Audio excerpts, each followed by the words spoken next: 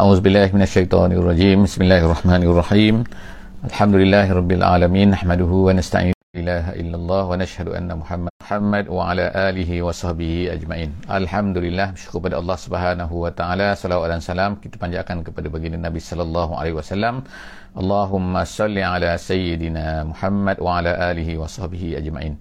Berjumpa kembali kita pada pagi ini, alhamdulillah, dalam sesi tadabbur harian. InsyaAllah satu hari satu muka surat.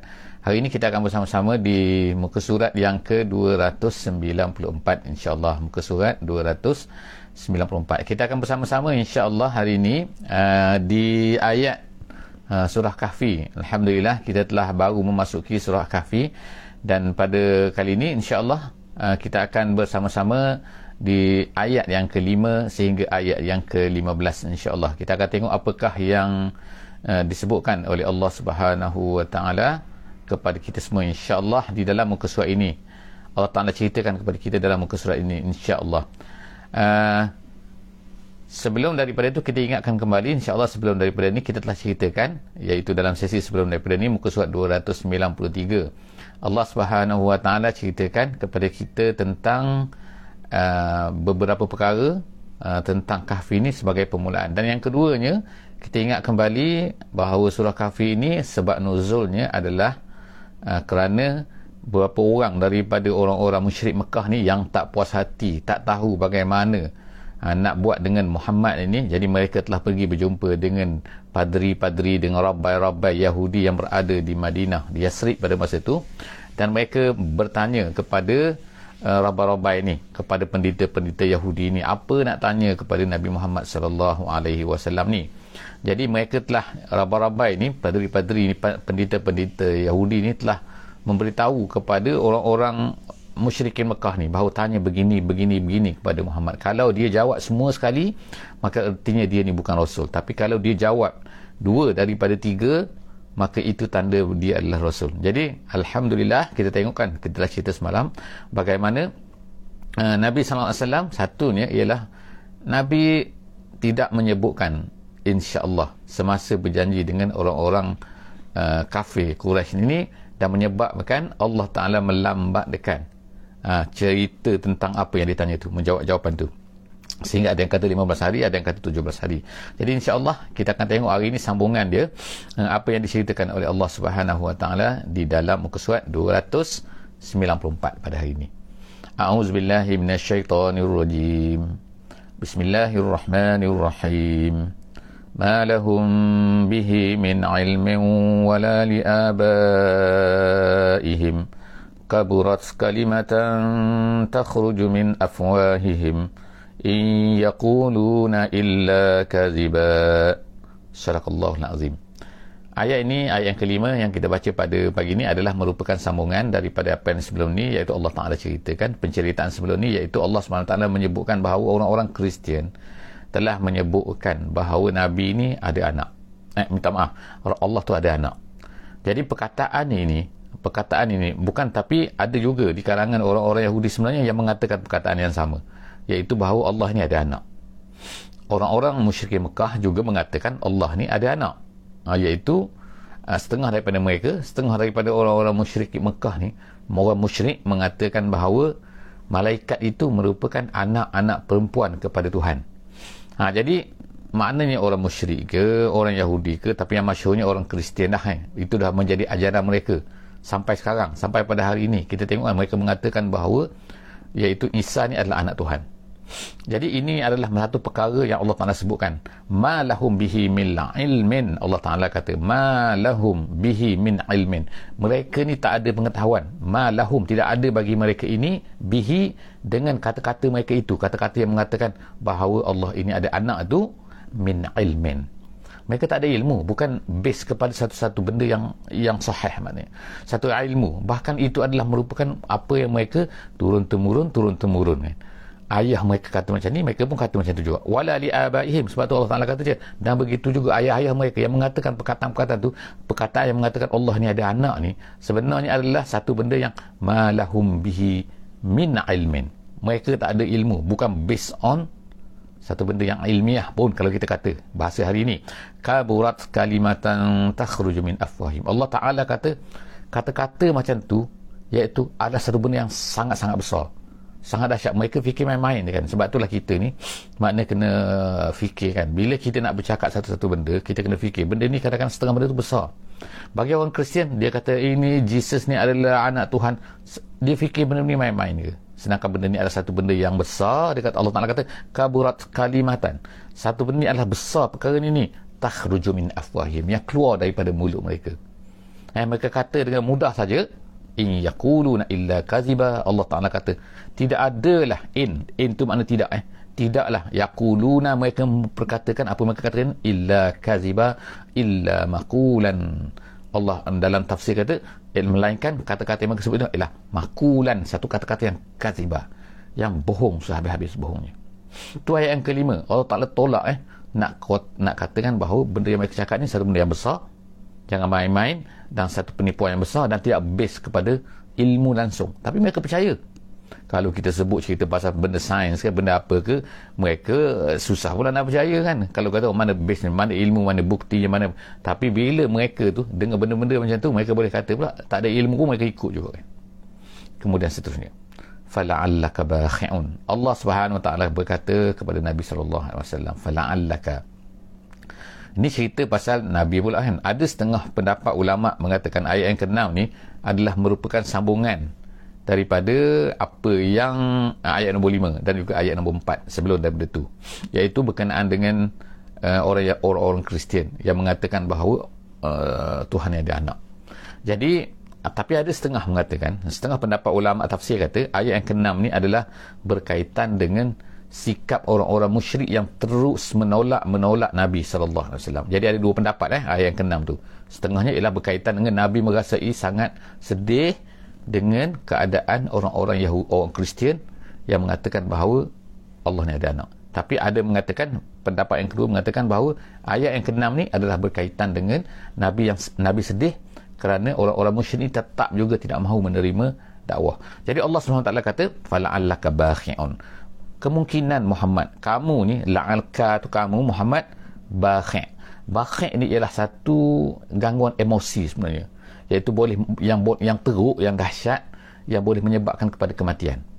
Itu bakhi'. Jadi Allah SWT sebut ni, menggunakan perkataan ni, kemungkinan kamu ni Muhammad boleh jadi, kalau tidak ditolong oleh Allah SWT, menyebabkan kamu ni terseksa batin kamu lah kan, perasaan kamu, emosi kamu, bakhi'un nafsak. Sebab apa kamu rasa macam tu? Ala asarihim, sebab ala asarihim, di atas sikap mereka tu, iaitu mereka tu berpaling daripada kamu. Itu asar tu kesan maknanya, tapi hasil maknanya apa yang dilakukan oleh orang kafir terhadap kamu itu menyebabkan kamu kemungkinan boleh nak jadi mati. Illam yu'minu bihazal hadis, kerana mereka itu tidak beriman dengan hazal hadis. Hazal hadis tu maknanya Quran.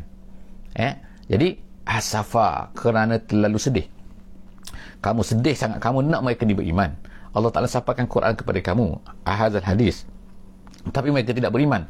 Kemungkinan menyebabkan Allah Ta'ala kata boleh menyebabkan kamu mati ni kalau ikutnya kan. Sebab apa? Dia berlawan kan, kesungguhan nak kepada iman daripada mereka tu sungguh-sungguh kan, tapi mereka ni tak nak beriman. Jadi fala'allaka bakhi'un nafsak, kemungkinan sampai tahap macam tu. Jadi nak tunjukkan sini juga perasaan Nabi SAW terhadap maknanya ingin sangat tu kan, supaya orang-orang yang tak, orang musyrik ni, orang yang didakwah ni supaya beriman. Kita kalau ada perasaan macam tu, Masya Allah kan, hebat kan maknanya kan.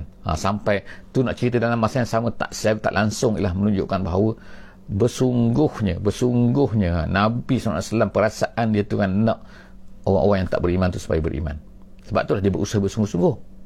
Jadi kalau kita tak ada perasaan tu, itu adalah satu masalah juga kepada kita tu. Ayat yang ke-7 insya-Allah, inna ja'alna ma'al ardi zinatan laha. Kemudian Allah Ta'ala sebutkan kenapa orang yang tidak beriman ni, ni kalau kita ikut kaitan lah kan, ayat ke-6 dengan ayat ke-7. Kenapa orang yang tak nak beriman ni, kenapa yang jadi macam Allah SWT sebut sini, inna ja'alna, sesungguhnya kami jadikan ma'al ardi, apa yang di atas bumi. Apa yang di atas bumi ni, sama ada haiwannya, sama ada pokoknya, sama ada bangunannya, sama ada semualah, sungai-sungainya, pemandangan yang cantiknya kan. Allah Ta'ala kata inna ja'alna ma'al ardi, kami jadikan semua benda yang ada atas muka bumi ini zinatan laha, sebagai perhiasan je. Maksud perhiasan ni sebentar je.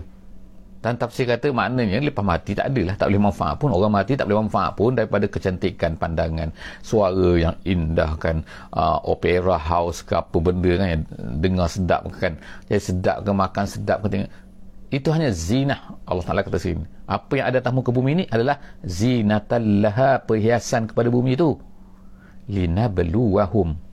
Apa tujuan dia? Allah Ta'ala sebut sini, tujuan dia adalah linabluwahum, untuk kami cuba mereka tu, manusia tu, ayyuhum ahsanu amala, siapakah di kalangan mereka ni yang terbaik amalannya. Itulah tujuan dia. Allah Ta'ala jadikan apa atas muka bumi ni. Jadi rupa-rupanya ramai manusia terpikat dengan apa yang ada atas dunia ni. Lalu berlakulah apa yang berlaku kan. Jadi mereka pun menolaklah Muhammad kamu, dan menyebabkan mereka ni tidak beriman. Nah, kamu kemudian terima kasih kepada yang berfeedback, insyaAllah. MasyaAllah. Okey, jadi Allah SWT sebut dalam ayat yang ke-8. Seterusnya kita baca ayat yang ke-8.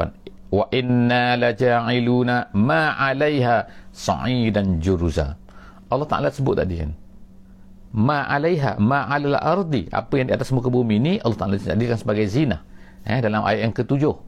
Kemudian ayat yang ke-8 Allah Ta'ala kata wa inna laja'iluna, dan kami, Allah Ta'ala sebutkan, kami laja'iluna, akan menjadikan ma'alaiha, apa yang di atas muka bumi itu nanti sa'idan. Sa'idan tu ialah sana satu tanah yang mana debu lah kira kan. Kalau ikut Sa'id ni lah, satu tanah yang berdebu, maknanya ialah yang ditinggalkan, yang tak ada apa dah, yang akan jadi rata.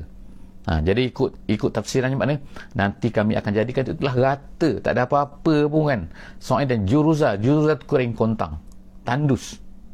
Maknanya bumi ni Allah Ta'ala boleh ubah nanti. Allah akan, bukan boleh, Allah Ta'ala akan ubah dia, akan tak ada apa-apa pun. Jadi maknanya kalau kita tengok kan, kalau kita tengok sendiri pun kan, dalam makna apa yang berlaku lah kan, kita tengok sejarah-sejarah dulu. Di sini ada tamadun, di sini ada tamadun, di Mesir ada tamadun, di Iraq ada tamadun, di Indus ada tamadun kan. Tapi sekarang mana pergi? Kita tengok yang tinggalnya lah rumah-rumah yang kosong, ataupun kita tengok kan tinggalan-tinggalan kan, hanyalah merupakan, tengok kan piramid, ada piramid saja. Mana istana mereka, mana istana Qarun, mana istana Namrud, mana, semua tak ada kan. Jadi macam mana Allah SWT sebutkan, dia boleh jadikan benda tu macam tu lah nanti. Ini yang kita tengok kan, New York City ke, apa City, San Francisco City ke, Paris City ke, London City ke, Allah SWT boleh ubah dia jadi. Mana semua benda tu lah, tengok kan betapa susahnya manusia nak bina, Allah Ta'ala boleh ratakan. Tak kira lah melalui peperangan, melalui apa kan, gempa bumi ke apa kan, Allah Ta'ala boleh jadikan. Wa inna laja'iluna ma'alaiha, apa yang ada di atas muka bumi ni sa'idan. Jadi debu-debu semua kembali kan, jadi rata semua kan, juruza, yang tandus, yang tak ada apa-apa. Tengok kan maknanya, dalam sekelip mata pun Allah Ta'ala tukarkan. Jadi nak katakan itulah adalah merupakan zina. Kemudian amhasibtan, sekarang ni masuk kepada ayat yang ke-9. Kita pun mula masuklah kepada cerita tentang Ashabul Kahfi. Okey, jadi kita tengok sini kan, inilah merupakan soalan pertama yang ditanyakan oleh pendeta-pendeta Yahudi ni kan, yang diminta tanya kepada Nabi Muhammad, iaitu tentang satu kumpulan pemuda-pemuda yang lari daripada kampung mereka. Kerana apa? Kerana untuk menyelamatkan iman mereka. Jadi ceritanya adalah mereka ni 6 orang, kemudian mereka ni dipaksa untuk menyembah berhala. Jadi mereka tidak nak. Lalu mereka pun lari, 6 orang ni, kemudian di tengah jalan mereka berjumpa dengan seorang penggembala kambing. Jadi, dan penggembala kambing tu ada anjing. Jadi mereka dakwah penggembala kambing ni, dan akhirnya penggembala kambing pun ikut bersama-sama mereka, beriman, dan mereka ikut sama-sama mereka untuk lari. Jadi yang ada sekarang ialah 7 campur dengan seekor anjing tadi tu. Tu cerita dia lah kan, sebagaimana disebutkan oleh ahli-ahli tafsir. Kita tengok seterusnya apa Allah Ta'ala kata. Am hasibta anna ashabal kahfi war raqim, adakah kamu menyangka, am hasibta, adakah kamu menyangka, anna ashabal kahfi, bahawa ashabul kahfi itu, war raqim, raqim ni ialah batu yang ditulis padanya nama-nama. Itu maksud kebanyakan daripada ulama tafsir yang mengatakan itu maksud raqim, iaitu batu-batu yang dituliskan padanya nama-nama mereka ini.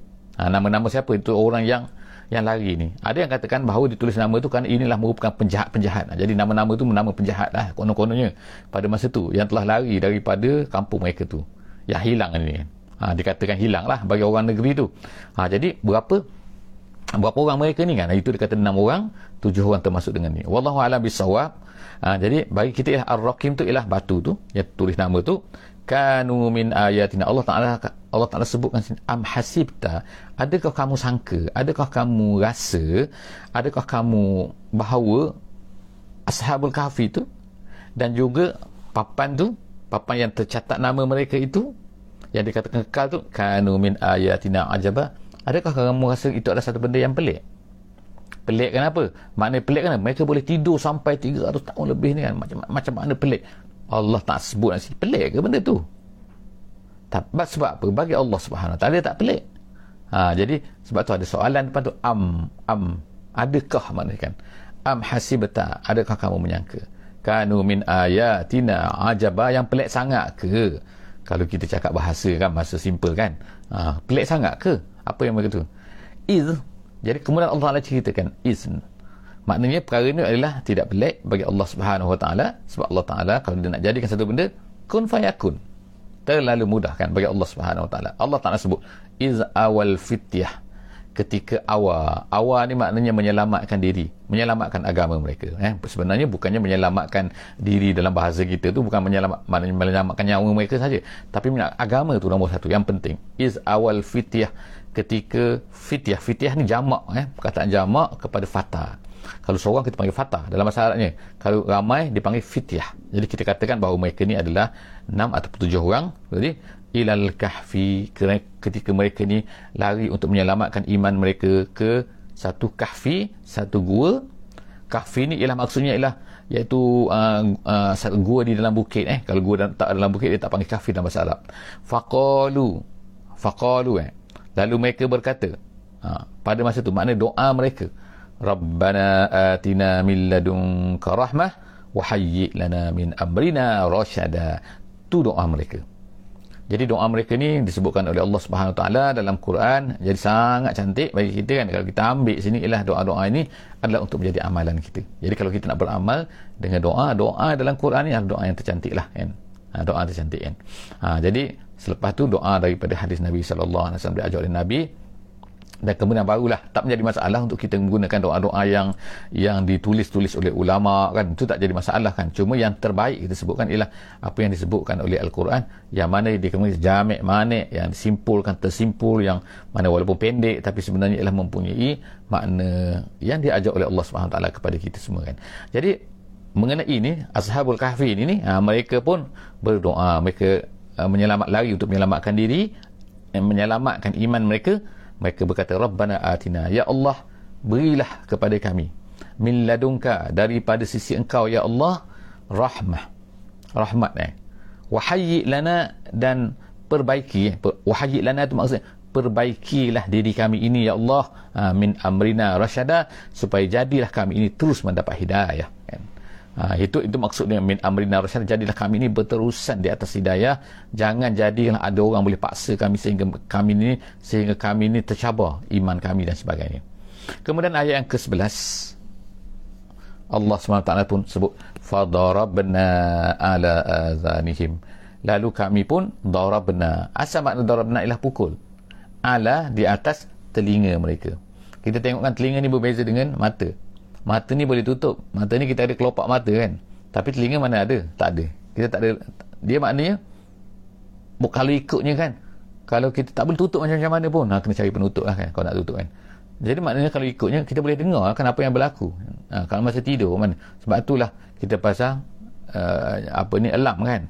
Kalau kita nak tidur supaya dia berbunyi tu kan bangun. Kita akan membangunkan kita lah. Kan. Jadi tapi tak ada yang mata kan. Sebab mata boleh tutup. Gitu kan. Jadi maknanya sini Allah Ta'ala sebut sini kan, fadarabna ala azanihim, Allah Ta'ala pukulkan ke atas telinga mereka, maksudnya tidurkan mereka, menyebabkan mereka ni tak dengar apa-apa kan. Ala azanihim, di atas telinga-telinga mereka, fil kahfi, di dalam gua itu, sinina adada, tahun-tahunan yang sangat-sangat banyak. Jadi kita tak sebut lagi di sini tahunnya banyak mana kan, tapi Allah Ta'ala sebut sini sangat-sangat lama maknanya, iaitu lebih daripada 300 tahun tu kan. Summa ba'asnahum, kemudian kami pun bangkitkan mereka, maknanya bangunkan mereka daripada tidur mereka tu, lina'nam, untuk kami mengetahui ayyul hizbain, manakah Hizbain maknanya orang yang banyak beri pendapat lah kan. Hizbain ni iaitu kalau ikut hizbain ni maknanya golongan yang mana ada yang kata time dia macam ni, ada yang kata time dia macam ni kan. Allah Ta'ala sebut kan alal hizbain ni ahsa lima labithu amada, yang paling ahsa, yang dapat mengira lima labithu amada, berapakah tempoh masa mereka boleh tidur, mereka tidur tadi tu. Jadi Allah Ta'ala sebut sini kan, maknanya kamu bangkitkan tu lah. Jadi maknanya kalau kita tengok pun tak adalah orang kata 1 hari ke 2 hari, tak kan. Semua orang dah sepakat mengatakan ini lama sangat kan. Macam mana boleh tahu lama sangat? Nanti kita akan tengok nanti kan. Allah Ta'ala ceritakan bagaimana tahu. Rupanya mereka tidur ni dah beratus tahun ni kan. Bukannya 1 hari, bukannya 2 hari ni kan. Kita tengok sini. Jadi itulah di antara Allah Ta'ala nak tunjukkan kehebatan Allah Ta'ala ni boleh. Kuasa Allah Subhanahu Wa Ta'ala boleh menjadikan kita ni boleh tidur. Mungkin 100 tahun, mungkin 200 tahun, mungkin 300 tahun kan. Allah Ta'ala boleh buat benda tu kan. Tak perlulah kalau sekarang ni saintis cubalah mencabar macam ni kan, nak bagi orang tidur tu, tapi tak ada kan. Jadi Allah Ta'ala sebut sini Ashabul Kahfi ni, kemudian Allah Ta'ala sebut nahnu naqussu alaika ya Muhammad, kami menceritakan kepada kamu wahai Muhammad, naba'ahum bil haqq, cerita mereka dengan benar. Apa yang diceritakan oleh orang lain itu Israeliat ke, cerita daripada orang Yahudi ke, cerita Bani Israel tentang mereka ni kan, itu semua adalah cerita-cerita yang tak betul kan. Banyak tak betul. Apa yang paling betul ialah yang dalam Quran ni. Jadi sebab tu Allah Ta'ala katakan, apa yang aku cerita ni, apa yang kami ceritakan kepada kamu wahai Muhammad, inilah cerita yang paling betul. Nahnu naqussu alaik naba'ahum, berita mereka, cerita mereka bil haqqi innahum. Jadi Allah Ta'ala kata mereka adalah merupakan, satunya ialah pemuda-pemuda fityah, maknanya bukan orang yang dah berumur lah. Maksudnya kan mereka adalah pemuda-pemuda amanu bi rabbihim, yang beriman dengan Tuhan mereka. Maknanya benar iman mereka ni kan, bukan mereka ni adalah daripada agama-agama yang mengarut-ngarut kan. Wazidnahum huda, dan kami tambahkan kepada mereka dengan petunjuk. Kenapa? Kerana kesungguhan mereka, kerana keyakinan mereka, kerana mereka ni sanggup untuk menjaga akidah. Jadi Allah Ta'ala tambah. Ini pengajaran untuk kita, iaitu maknanya kan, kalau kita berusaha, Allah Ta'ala akan tambahkan. Kalau kita ni malas untuk berusaha untuk menjaga agama kita sendiri, menjaga akidah kita, macam mana Allah Ta'ala nak tambahkan? Jadi insya-Allah kan, dengan kita menambah orang usaha-usaha, jadi apa yang kita buat insya-Allah hari ni kan, hari ni kita cuba kan untuk membaca Quran, untuk tadabbur Quran kan, untuk bersungguh-sungguh dengan Ramadan nanti dan sebagainya kan. Maka usaha kita, kalau kita berusaha, Allah Ta'ala akan beri, akan tambah lagi dari pihak Allah Subhanahu Wa Ta'ala. Jadi seterusnya Allah Subhanahu Wa Ta'ala sebut sini nahnu naqussu, seterusnya Allah Ta'ala kata wazidnahum huda, ayat yang ke-14 sekarang ya, ayat yang ke-14 Allah Subhanahu Wa Ta'ala sebut warabatna ala qulubihim, dan kemudian kami rabatna. Rabata ni maknanya ikat maknanya. Kalau rabitah maknanya ikatan. Jadi warabatna, kami ikatkan ala qulubihim, iaitu maksudnya ikat di atas hati mereka ni, itu maksudnya ialah dengan qawwaina alal haqqi, kata dalam tafsir, iaitu kami kuatkan hati mereka ni di atas keimanan mereka tu.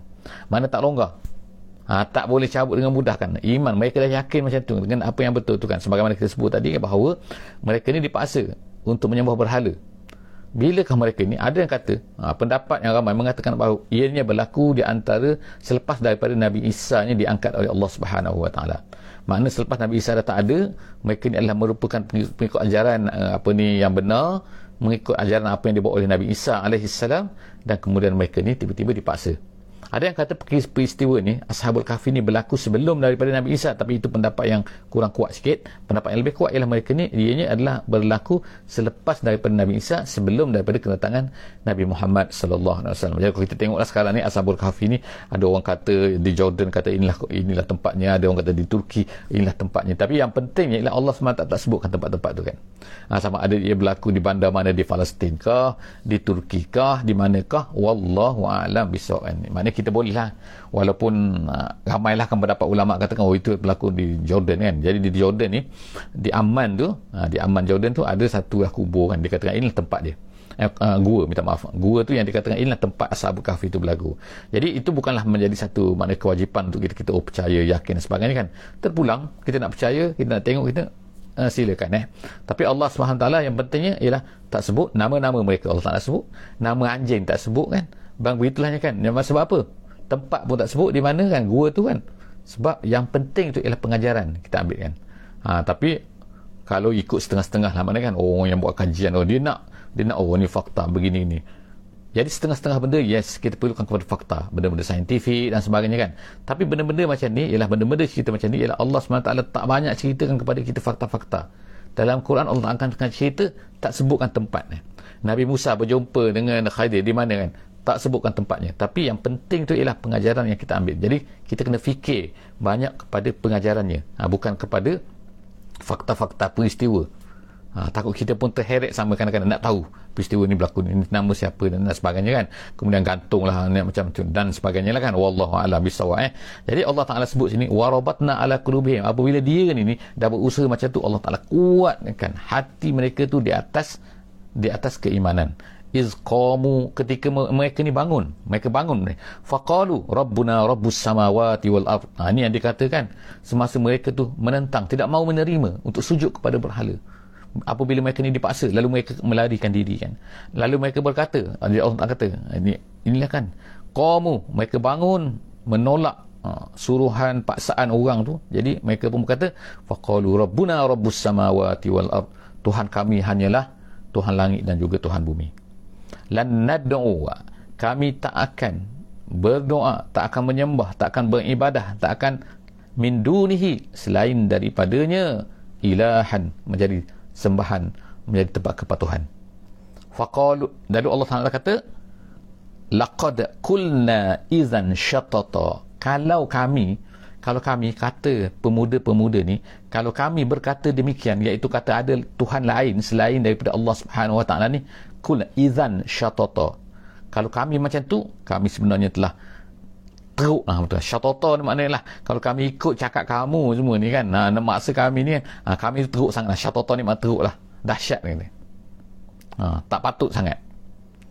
Jadi Allah SWT sebutkan selepas daripada tu, iaitu haula'i qaumun takhuzu min dunihi alihah.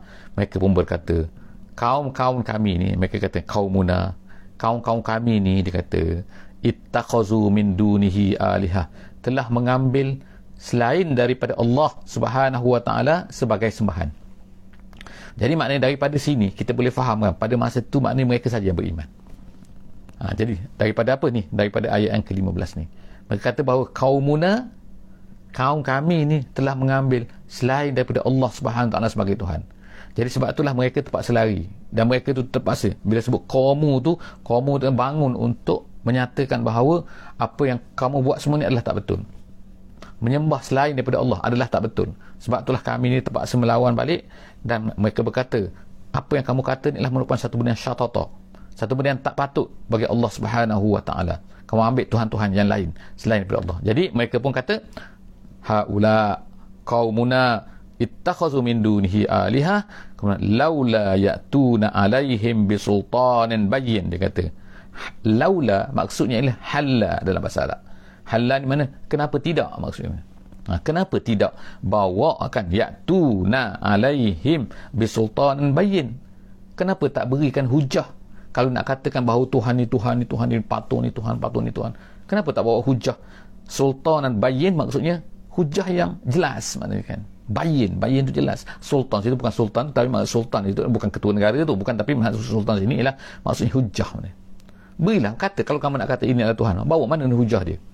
Itu cabaran mereka ni kan. Maknanya mereka ni mencabar kuasa yang ada pada masa tu, kerana mengajak mereka kepada satu benda yang tak betul. Jadi Allah, kemudian mereka berkata, faman azlamu mimman iftara 'alallahi kaziba. Siapakah lagi yang lebih dahsyat, yang lebih zalim daripada orang-orang yang mengadakan kepada Allah penipuan? Maknanya, siapakah yang lebih dahsyat? Siapa yang lebih jahat? Siapa yang lebih zalim? Kalau kita kata yang zalim ni ialah orang yang zalim lah kan. Orang zalim ni orang buat aniaya kepada orang menzalimi orang lain. Tapi bukan. Yang lebih zalim lagi, yang lebih tak patut lagi, yang lebih jahat lagi ialah apabila seseorang itu mengatakan terhadap Allah Subhanahu Wa Taala satu benda yang tak ada. Mengatakan bahawa Allah yang ni pun berkuasa macam Allah, ini berkuasa macam, kita kata mensyirikkan. Jadi semua tu adalah merupakan benda-benda yang paling zalim sekali. Tengok kan, jadi kata-kata mereka itu dengan beraninya, itulah yang menyebabkan mereka ni hendak dibunuh oleh kaum mereka ni. Jadi setakat itulah saja, insya-Allah kita akan sambung lagi insya-Allah di muka surat 295 insya-Allah dalam sesi akan datang. Aku qauli hadza wa astaghfirullahal azim li wa lakum. Jumpa lagi insya-Allah. Jangan lupa untuk share, untuk untuk komen, dan juga untuk follow, untuk share link kepada kawan-kawan semua insya-Allah dalam grup masing-masing, insya-Allah, grup WhatsApp, grup Telegram, grup apa-apa ni insya-Allah, dalam Twitter insya-Allah. Moga-moga kita akan mendapat manfaat yang tanpa sedari, bertambah pahala kita dengan izin Allah Subhanahu wa taala. Aku qauli hadza wa astaghfirullahal azim li wa lakum. Bismillahirrahmanirrahim. Wal 'asri innal insana lafi khusr illa allazina amanu wa 'amilus shalihat wa tawasaw bil haqqi wa tawasaw bis sabr. Wassalamualaikum warahmatullahi wabarakatuh.